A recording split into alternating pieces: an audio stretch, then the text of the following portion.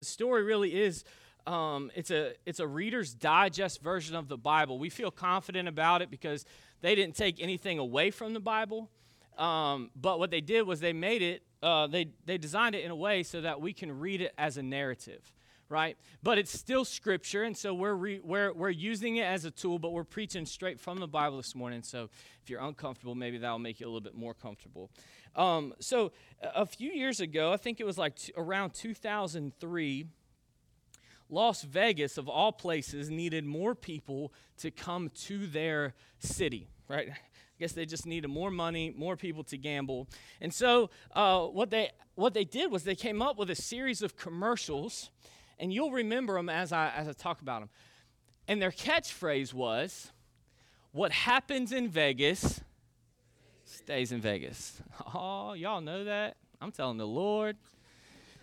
What happens in Vegas stays in Vegas. Man, they had these, like, some commercials inappropriate. Some were like, that's stupid. Why would you not want that to come back? But the idea of the idea of the commercials is what happened there, no matter what you did or whatever you indulged in, whatever happened there in Vegas would not leave Vegas. Those commercials became so popular that the Chamber of Commerce for the city of Las Vegas adapted it as their official city slogan. And it didn't change until 2014, just a few years ago. What happens in Vegas stays in Vegas. This morning we're going to look at a biblical character whose philosophy towards sin was exactly like Las Vegas's theme. What happens in Vegas stays in Vegas. Or as we look at King David, you could probably say what happened in the palace stays in the palace. So if you're in 2 Samuel chapter 11, we'll pick up right there. But just before we get there, I want to catch everyone up to where we are in the story so we're all on the same page. Just a few chapters ago in the Bible, Israel was growing discontent in God being their leader. And so they decided to take their life into their own hands. Sound familiar? Right? They said, "God, you're not Lord. We know what's best for our lives, and so we want a king." And God said, "No, you don't want a king." And they're like, "Yes, we do. We want a king." And they just persisted. And so God said, "All right, here's your king." And he chose King Saul. The Bible describes King Saul as a head above the rest. He was the leader you would want to lead. That is, until power got in the way. And he decided to follow what he thought was best. Oh, that's much better. Now I don't have to scream. I feel like I'm yelling up here. All right. Is that better for everybody else? Okay. All right. In 2003, no, just kidding. He thought I was going to start over. King Saul was the king, and at first he started out as a very humble king, right? One that was following what God had in store for him, and God honored that. But then he got away from what God wanted. He decided to lead the country or the nation of Israel on his own. He decided to lead God's people based on what he wanted instead of what God wanted. And so God removed his anointing from King Saul to King David. Now you remember, King David was anointed as a younger man. He was, his dad didn't even think that he should be the king.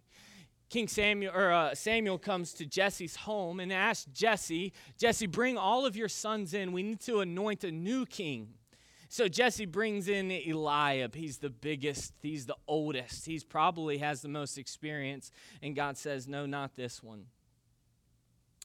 He says, "Don't consider his appearance or his height, for I've rejected him." Remember this verse, 1 Samuel chapter 16, verse 7? It says, "The Lord does not look at the things that man looks at. Man looks at the outer appearance, but God looks at the heart." I'm excited this morning to talk about Daniel. I mean, plot twist, right? Where'd Daniel come from? I'm excited this morning to talk about David. The Thompson Reference Bible says this about David. It's going to be the first slide, Sasha. It says this, that no biblical character more fully illustrates the moral range of the human nature than King David. I mean, King David is chosen by God. He's the least likely, right? He's he goes and he slays Goliath. He's the man. He comes, he slays Goliath and cuts his head off and says, check this out. Look what the Lord did. That's someone I would follow, right? But man, David takes quite a fall. If you read chapter 12 in the story, and keep up with us in the story, I know it's 12 pages of reading. I know that's a lot of reading during the week, right? 2 pages a day. But stick with us, and when you're done, you'll really be blessed because you've read through the whole, you've read through the Bible and have gotten the whole story.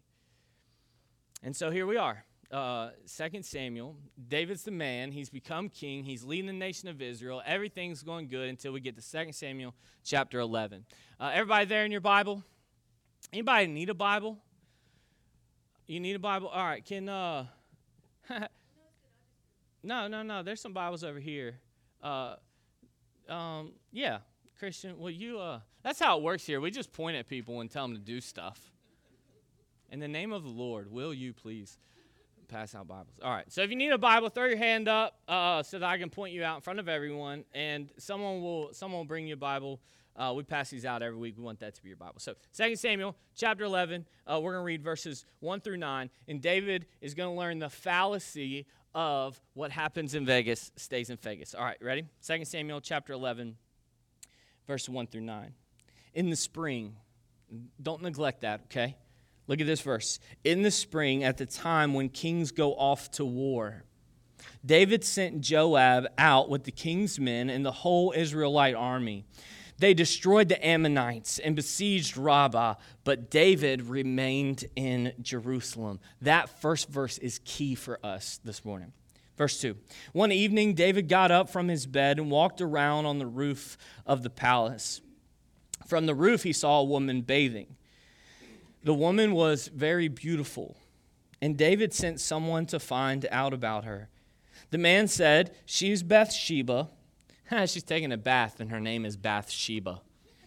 So you just need to write LOL in your Bible right there. The daughter of Eliam. Now listen to this. This is important. She is Bathsheba, the daughter of Eliam, and the wife of Uriah the Hittite. Then David sent messengers to get her. She came to him, and he slept with her. Now she was purifying herself from her monthly uncleanliness. If you don't know what that means, ask your mom. Then she went back home. The woman conceived and sent word to David, saying, I am pregnant. So David sent this word to Joab, send me Uriah the Hittite. And Joab sent him to David. When Uriah came to him, David asked him how Joab was, how the soldiers were, and how the war was going. Then David said to Uriah, go down to your house, wash your feet, wink, wink. So Uriah left the palace, and a gift from the king was sent after him. But Uriah slept at the entrance of the palace, and all his master's servants, and did not go down to the house. Let's just read the next 2 verses.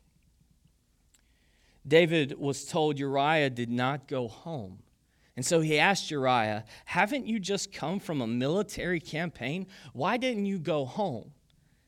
And Uriah said to David, the ark and Israel and Judah are staying in tents, and my commander Joab and the Lord's men are camped in the open country. How could I go to my house to eat and drink and make love to my wife? As surely as you live, I will not do such a thing. This is interesting, man. So I want to show you. So we're going to learn a few things today about David and his relationship with sin. And I think we're going to be able to make really clear comparisons with our life to the life of David. And what I'm going to do is I'm going to ask a question that I can't answer for you with each, I guess, point, if that's what you want to call it. So the first thing right here is David rationalizes his sin. And so the question we're going to ask, you've got to ask yourself. I can't answer this for you. I can only answer it for me. How are you rationalizing your sin? We're going to talk about this scripture we just read in just a second. But if it starts with something like, it's okay because, that's your first clear indicator. I deserve this because. It's all right because, whatever. So this passage that we just read, it starts with, in the spring, all right, you're looking at your Bible, right? In the spring, at the time when kings go off to war. David, he's not the jester of Israel, right? He's not the gardener of Israel. David is the king of Israel. And so in the springtime, when kings are off to war, where is David? Not off to war. David is still in his palace hanging out. And so you can't skip verse 1 just to get to this Netflix original drama. You got to hang out in verse 1 for a minute. In the spring, at the time when kings go off to war, David sent Joab out with the king's men and the whole Israelite army. And they destroyed the Ammonites and besieged Rabbah, but David remained in Jerusalem. So it's estimated that Rabbah, this nation, it's only about 40 miles away, right? So it's okay because it's still pretty close. I can hear David saying, you know what, y'all go. I'll just stay here. It's close enough that if you need me, you can come get me, right? Just shoot me a text, I'll be there. It's not that far away. And so David's like, look, other kings might, it's the springtime when kings go off to war, and it's all right for other kings to go to war, but I'm just going to stay right here. I'll be all right. The kings, man, y'all know this. You would follow someone who's going to go in front of you and show you the way, rather than someone who's standing behind you telling you how to do it. Well, where's King David when all this is happening? You know, I can imagine David saying, I'm tired. I can imagine David said, I'm slayed Goliath. It's y'all's turn. Go ahead and make y'all's, do y'all's own thing. I just see him maybe being tired, maybe him being prideful, maybe him being a little bit indignant that you would think that I'm the king and I'm going to go be in the front line of the army. Here's what is significant about this section. The king is not where he's supposed to be. And he's not doing what he's supposed to be doing. If you want a really simple definition of integrity, be where you're supposed to be, when you're supposed to be there, and do what you're supposed to be doing. Be where you're supposed to be, when you're supposed to be there, and do what you're supposed to be doing. It's a simple definition of integrity, and we see it lacking here in King David. I mean, we don't know why David hung back. Maybe it's to strategize. Maybe he does have a good rationale for not being where he's supposed to be, but the fact remains he's not where he's supposed to be, when he's supposed to be, and doing what he's supposed to be doing. So maybe he feels guilty, and so he goes up to the rooftop. Maybe he wants to see just some of the battle, so that he can somehow be with his men. Maybe he goes up to the roof because he's just got anxiety maybe he's got guilt for not being where he's supposed to be. He just needs some fresh air. Oh goodness, I can't win today. I can win because I'm in the Lord's army. All right, there we go. Preach, brother. All right.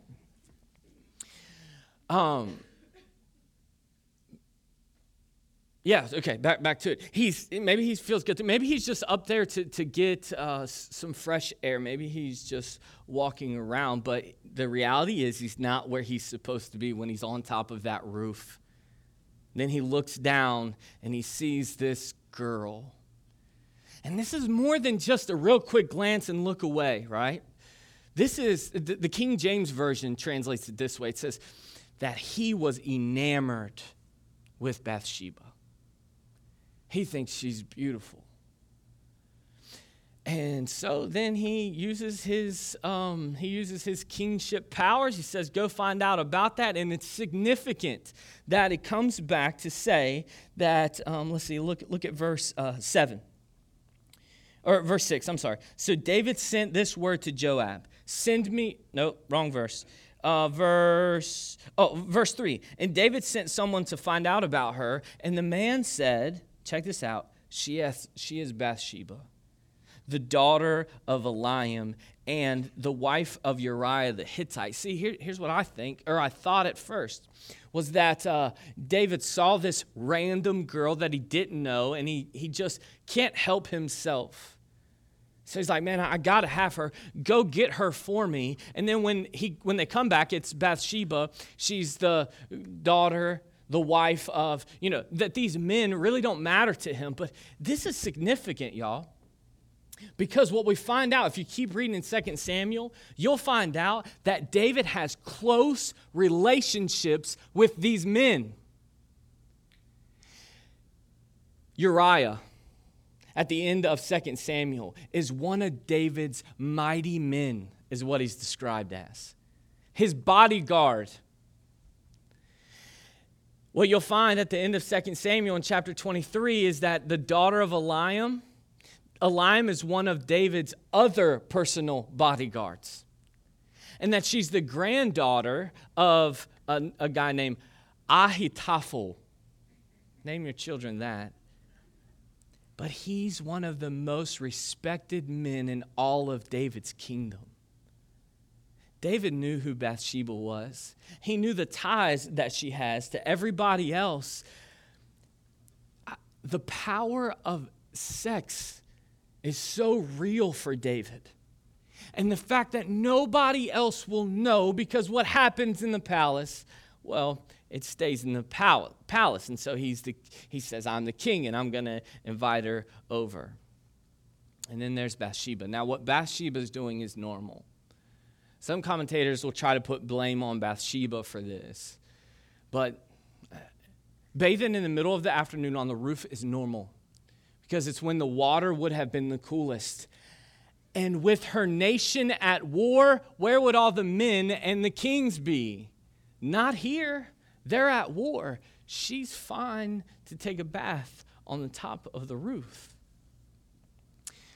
And you read that, right? That she's taking a bath as a part of the ceremonial cleansing after being on her period for the week. It's a 7-day-long process, but you may not know this. Some of y'all need to know this. That's the most fertile time for her, is right after that cycle, right? And so David and Bathsheba, what happens in Vegas stays in Vegas, except it doesn't, right? So there's this whole big thing right now. Like my microphone falls out of my pocket, and I'm like, man, I just can't catch a break. Y'all, David can't catch a break. Bathsheba can't catch a break. But you know what? If they were where they were supposed to be, doing what they were supposed to be, when they were supposed to be doing it, David wouldn't have this problem. And so David requires more planning, and so he calls Uriah. He says, Uriah, I want you to come back to me. Now, listen to the contrast. You see the contrast in Scripture here? David's not where he's supposed to be, doing what he's supposed to be doing, when he's supposed to be doing it. And so then he calls Uriah out of the battle, and he says, man, come home. Now, I'm going to tell you something. I don't know what it's like to be at war, and I don't know what it's like to be deployed. So, guys, men and women, don't hear me trying to relate it too closely, right? But if I'd been gone from any length of time, and David calls me home, you know where I'm going first?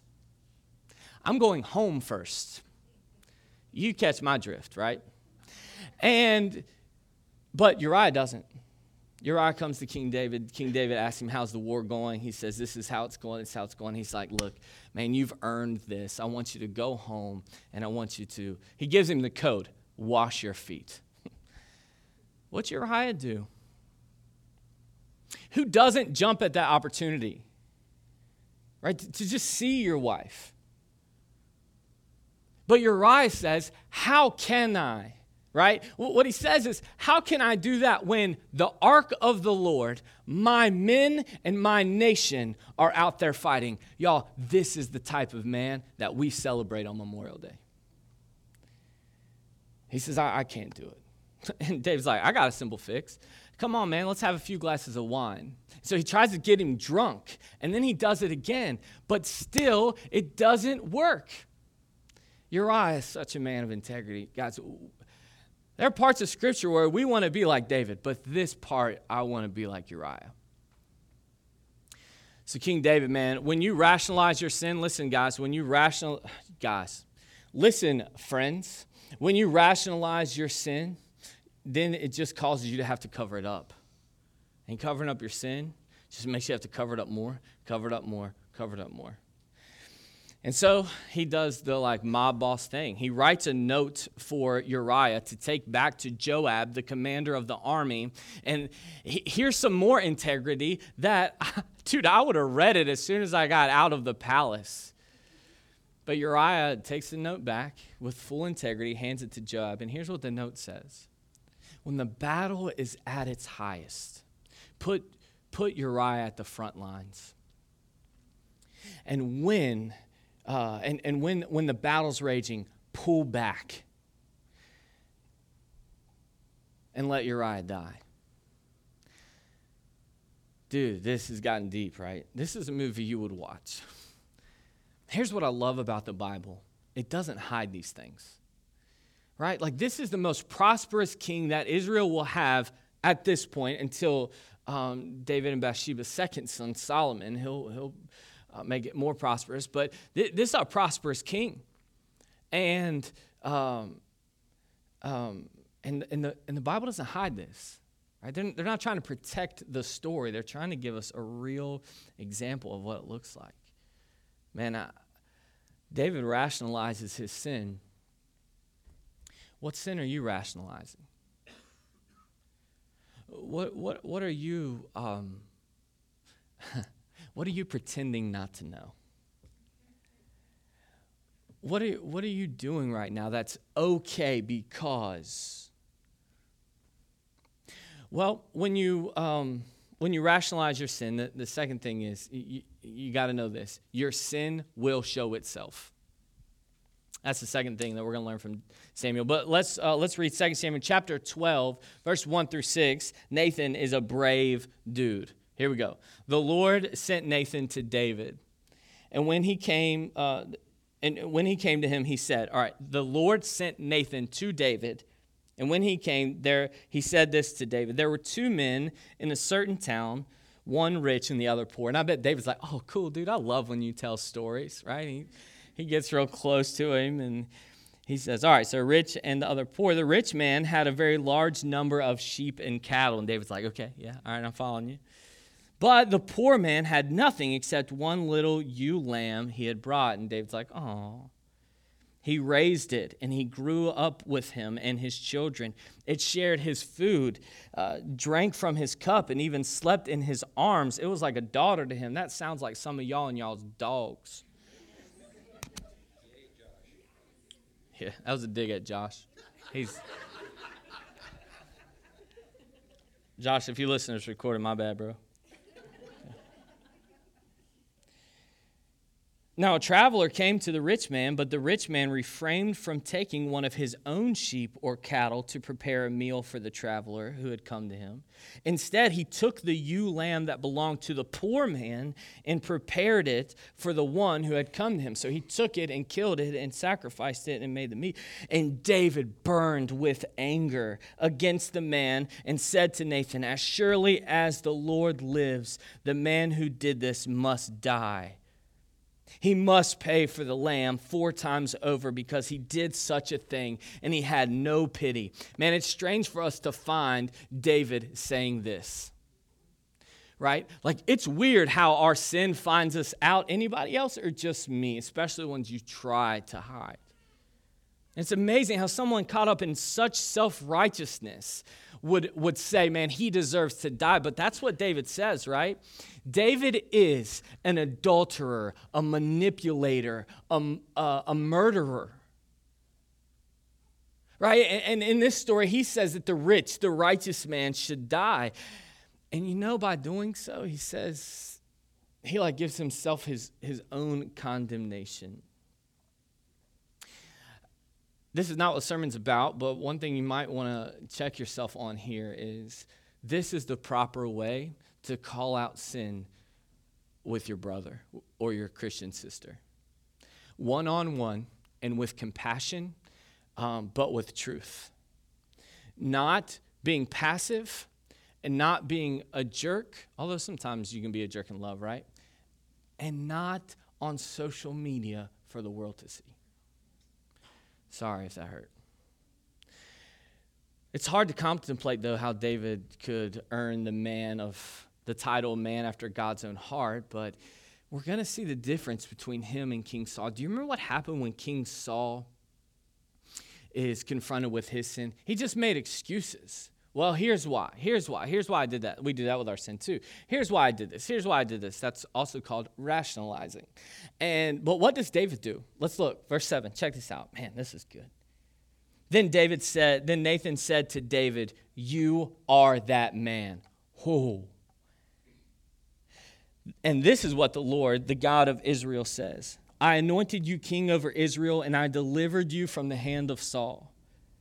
I gave your master's house to you and your master's wives into your arms. I gave you all Israel and Judah. And if all this had been too little, I would have given you even more. Why did you despise the word of the Lord by doing what is evil in his eyes? You struck down Uriah the Hittite with the sword and took his wife to be your own. You killed him with the sword of the Ammonites. Now, therefore, the sword will never depart from your house because you despised me and you took the wife of Uriah the Hittite to be your own." Verse 11, this is what the Lord says, "Out of your own household I'm going to bring calamity on you. Before your very eyes I will take your wives and give them to one who's close to you, and he will sleep with your wives in broad daylight. You did this in secret, but I will do this thing to you in broad daylight before all of Israel." Do you see David's response in verse 13? David said to Nathan, "I've sinned against the Lord." I want to teach you about a Christianese word called repentance. And it's a word that we should get more familiar with. It's more than just a word that the dude with the sandwich board at the beach yells out. Repentance means to change your mind, a 180-degree turn. But it's more than just a mind change. You got to put actions with it. Okay? Now, you can talk about repentance with anything. I'll repent from eating at McDonald's. And so I make the mind shift change, right? But it's not real repentance until I start to not eat at McDonald's, which is not that hard, by the way. But I make that 180-degree shift, and then right after church, people will say, I want to go to McDonald's. And then I'm like, yeah, let's go. I get to be with y'all. I'll eat at McDonald's. Well, one, that's rationalizing, and I think eating McDonald's is a sin. I'm sure it's in there somewhere.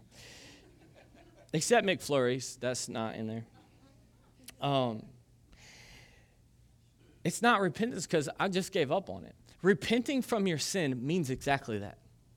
I'm going to change my mind from doing it. But man, our mind is so fickle, right? Like my mind just I'll make up my mind, dude, I'm going to work out every day. And then the next day I'm like, all right, I'll start that tomorrow. I've done that every day all year, and it's going to start day after Memorial Day, right?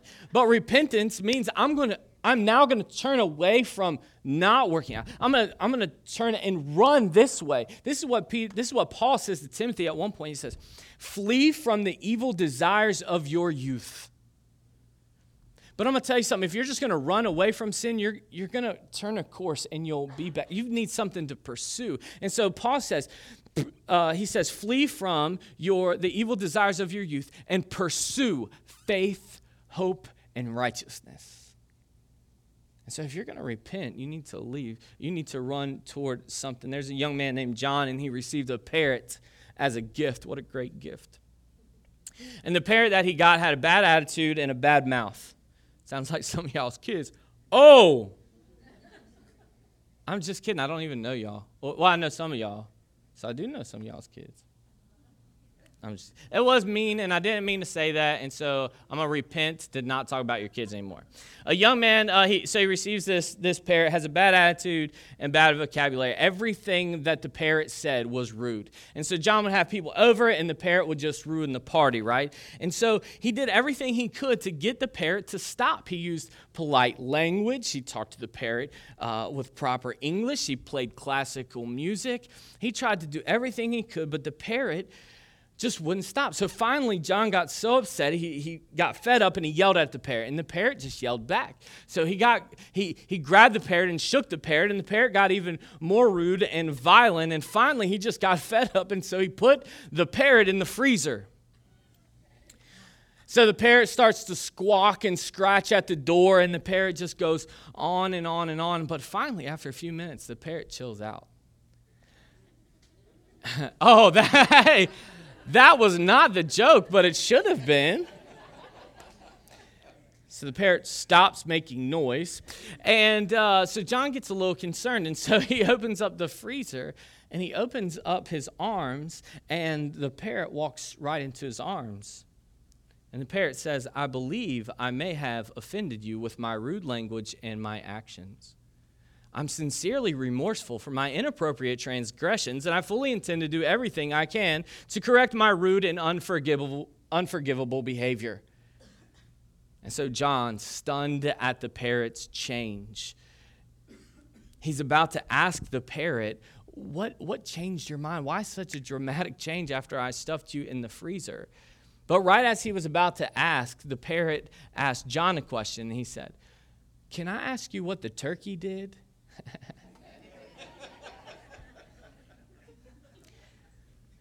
David's response to Nathan is similar to the parrot who will repent. He says, "I'll do whatever. I see the depth of what can happen. I will change." David says, I'm the turkey. I'm the dead one. And so, here's the question. Sin shows itself every time. Here's what I want to ask you to do. Here's the question. How are you actively trying to repent of your sin? Active being the key word. And here's a few things, man. Just read the Bible. First of all, so you can find out what's sin, right? You need to know what sin is so that you can repent from it. But here's the other part. Listen, someone in your life besides your spouse, you need to give your spouse this permission too. But you need someone else in your life that is not your spouse that you give permission to be your Nathan. How will you respond to them?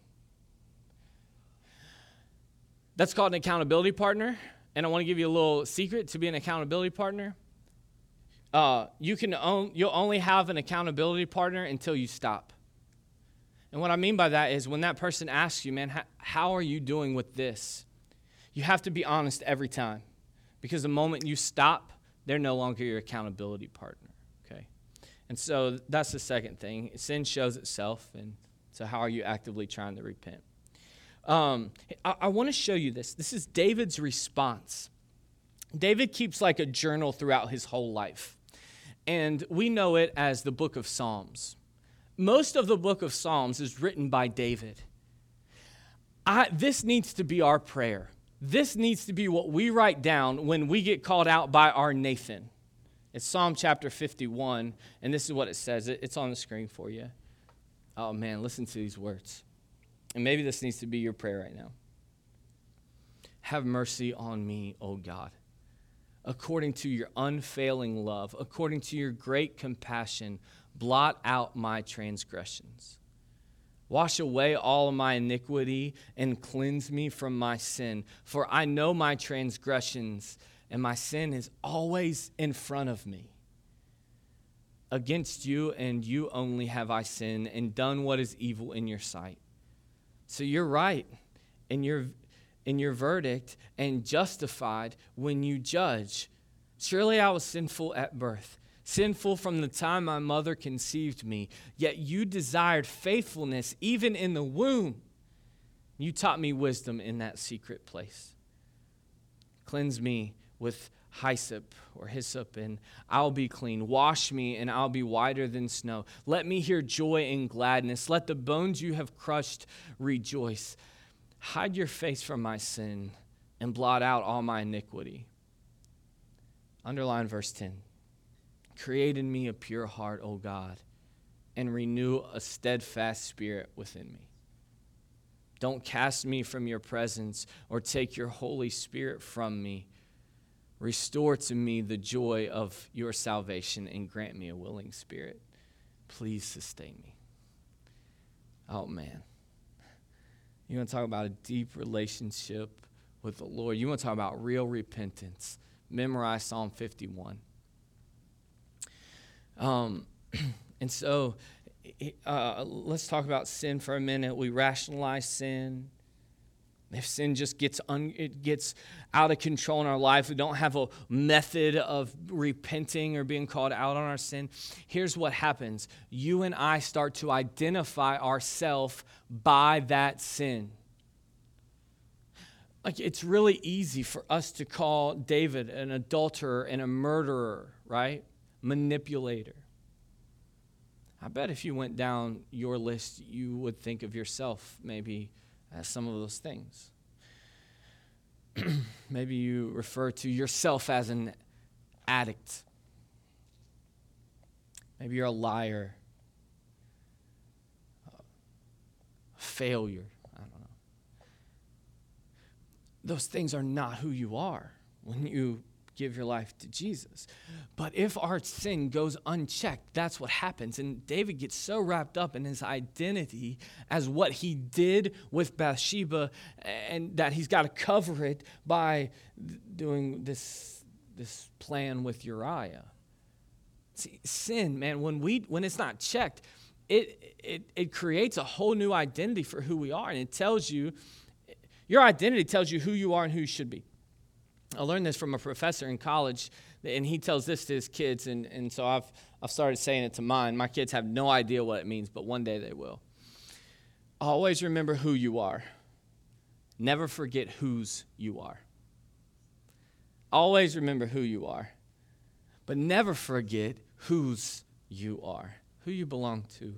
You belong to me?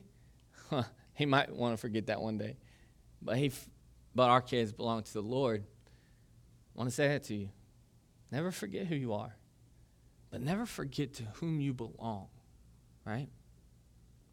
David he forgot he was the king, so he stays home. He forgets he's a godly man, so he's watching Bathsheba bathe. He forgets she's the wife of a friend, a granddaughter of one of his associates, and he betrays their trust. He forgets the 10 commandments that he sees every day, and he commits adultery and murder.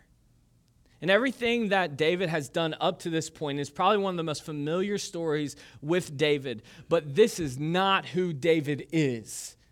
And so in that Psalm, chapter 51, he says, God, restore me, create in me a new heart. Right? Don't remove your eyes from my transgressions, but don't remove your Holy Spirit from me. Man, make that your prayer. Okay, let's work a little faster here. The last thing that we need to look here, and I'm going to give you the point and the question at the beginning of this. And I'm going to share some scripture, and then we're going to come back to the third point and its question. Here it is.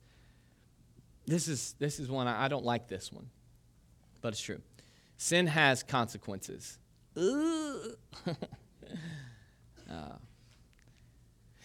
A lot of times someone will, sometimes when someone gives their life to Jesus, they're just hoping their life will get better, right? And sometimes it comes after a tragedy or something that has happened. And I remember in particular one person in my ministry before, they had made some really poor decisions. And so then they came to church on Sunday and they're like, I'll just give my life to Jesus. Great idea. It's a great idea. So we're having this conversation, and he's sharing me with all of these things. And I told him, I said, brother, I just got to let you know that giving your life to Jesus isn't going to erase all of those things. You still have to deal with the consequences of your sin. But that sin and those consequences don't define who you are. So as a Christian, I want you to answer this question. Are you living in the forgiveness of the Lord Jesus? Like, is your everyday defined by the forgiveness that Christ gives to you, right? God forgave you a long time before you'll forgive yourself. And that's just something you'll have to work out. But the question that we're asking is, are you living as if you've been forgiven, or are we still living like this shame-filled, shackled up life, like we can't get away from it? I mean, Paul says in Romans chapter 7, I feel like I can't get away from sin. I feel like it's right there with me. Every time I do good, evil is right there with me. And he says it's like a slave master, and I can't get away. But then when you read in chapter 7 and get to chapter 8, it says, but there's no condemnation for those who are found in Christ Jesus. Y'all, we have been forgiven by Jesus. I think it's time for us as Christians to start living like it. So I was thinking about this. The king here, David, he says, I sinned against the Lord, and he was quick to do that. So the punishment that David has, right? He loses his son with Bathsheba. He dies. He has constant war from this time until his kingship stops. His own wives were raped in broad daylight. His whole family rises up against him, and there's even some infighting within them. And it's interesting that the man that David condemns in Nathan's story, right? He says that the man should pay 4 times for what he's taken. And through the life of David and through chapter 12 of the story, David loses 4 sons. And sin will take it all from you. Especially one night, right? One night, one afternoon, one moment of rationalization, and David's life is changed just like that. Now, 1 Corinthians chapter 5, it says, little leaven leavens the whole lump. What it means is sin going unchecked will always spread. It will always grow. It will always trap you up. Don't think that you can get away from it. Here's what Romans chapter 6 says about our sin. Romans chapter 6, verse 23, it says, for the wages, the price of our sin is death. And the gift of God is eternal life in Christ Jesus our Lord. We love the second part, but we really have to understand the first part. Our sin, the price of our sin is death. You see it in the life of David, literally. But what Paul's talking about here is a spiritual kind of death. So as I was thinking about this last night, there was one story in particular, and this is how we'll finish this morning, is the story in the Bible. It's about Peter, and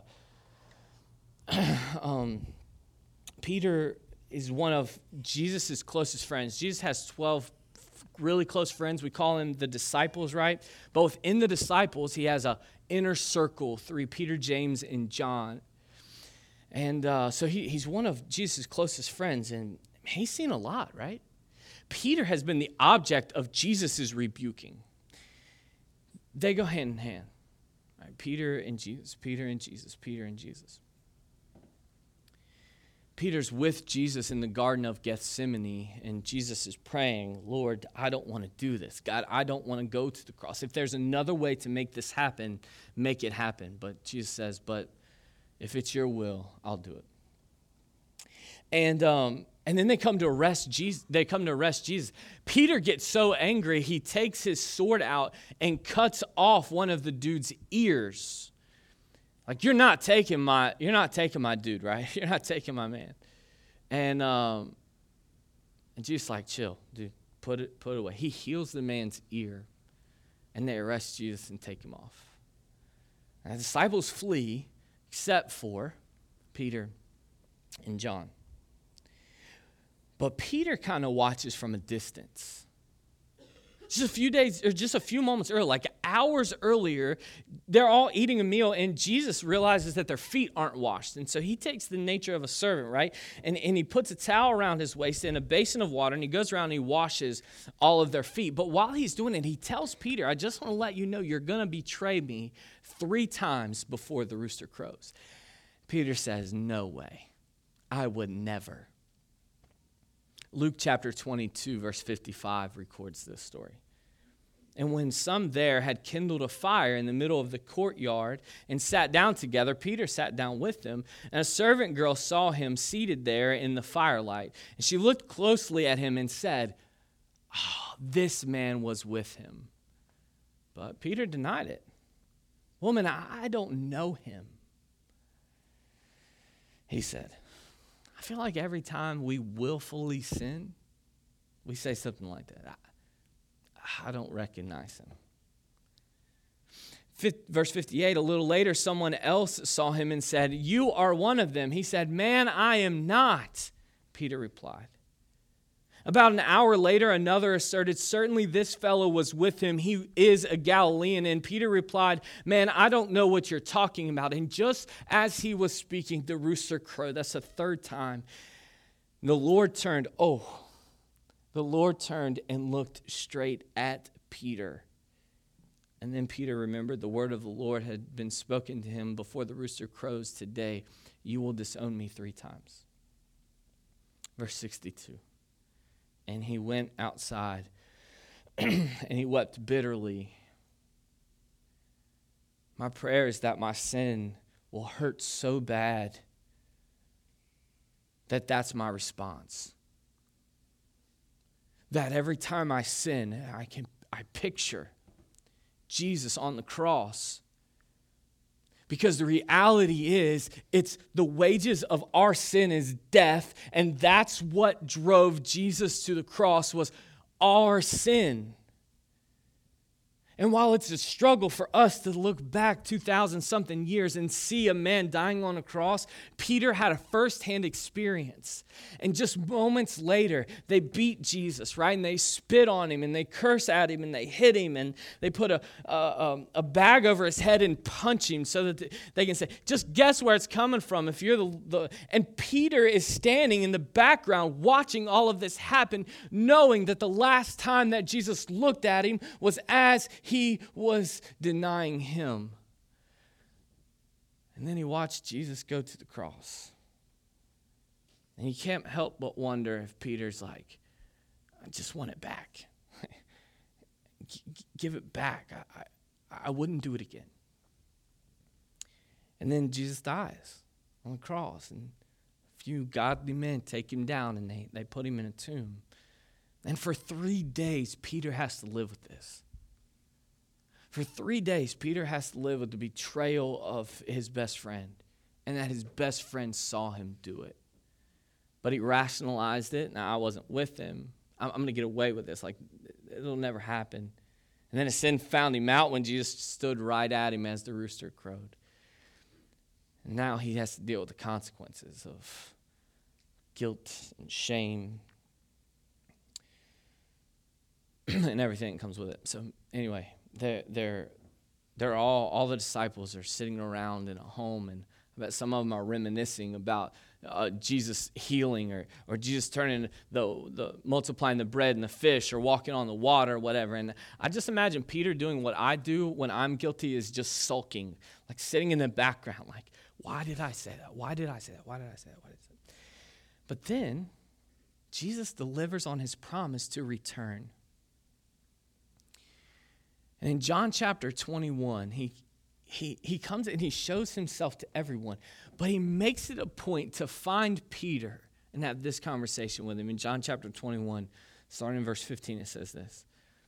When they had finished eating, Jesus says to Simon, "Do you love me more than these?" Peter says, "Yes, Lord. You know that I love you." And Jesus says, "Well, then feed my sheep. Do my work." Jesus said, "Simon," now it got real. He used his other name. It got real. He says, "Simon, son of John, do you love me?" And he answered, "Yes, Lord, you know that I love you." And he says, "All right, then take care of my sheep."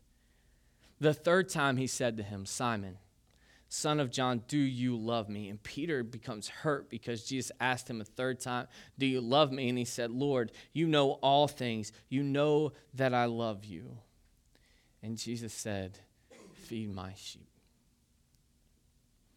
Repentance of our sin is about running away from it, weeping bitterly, but pursuing Christ. The one thing that's beautiful about this is that Peter becomes the first one to preach a gospel message after Jesus ascends into heaven. He becomes the first pillar of the church and the first one to care for Jesus' sheep. So let me ask you, I want to know, do you believe these words? For God so loved the world that he gave his only Son, that whoever believes in him will not die, but have everlasting life. Jesus says to you, do you love me? Yes, Lord.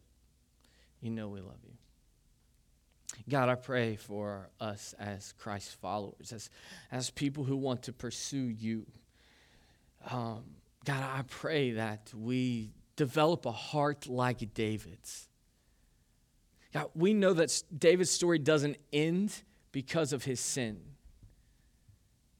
Right? We know that his story isn't over just because of this one time. And so, God, we thank you that you pull us out, like that you redeem us, that you give us freedom away from that. Like you give us a new identity outside of our sin. And God, we're grateful because we couldn't find it anywhere else. Thank you for paying our wages.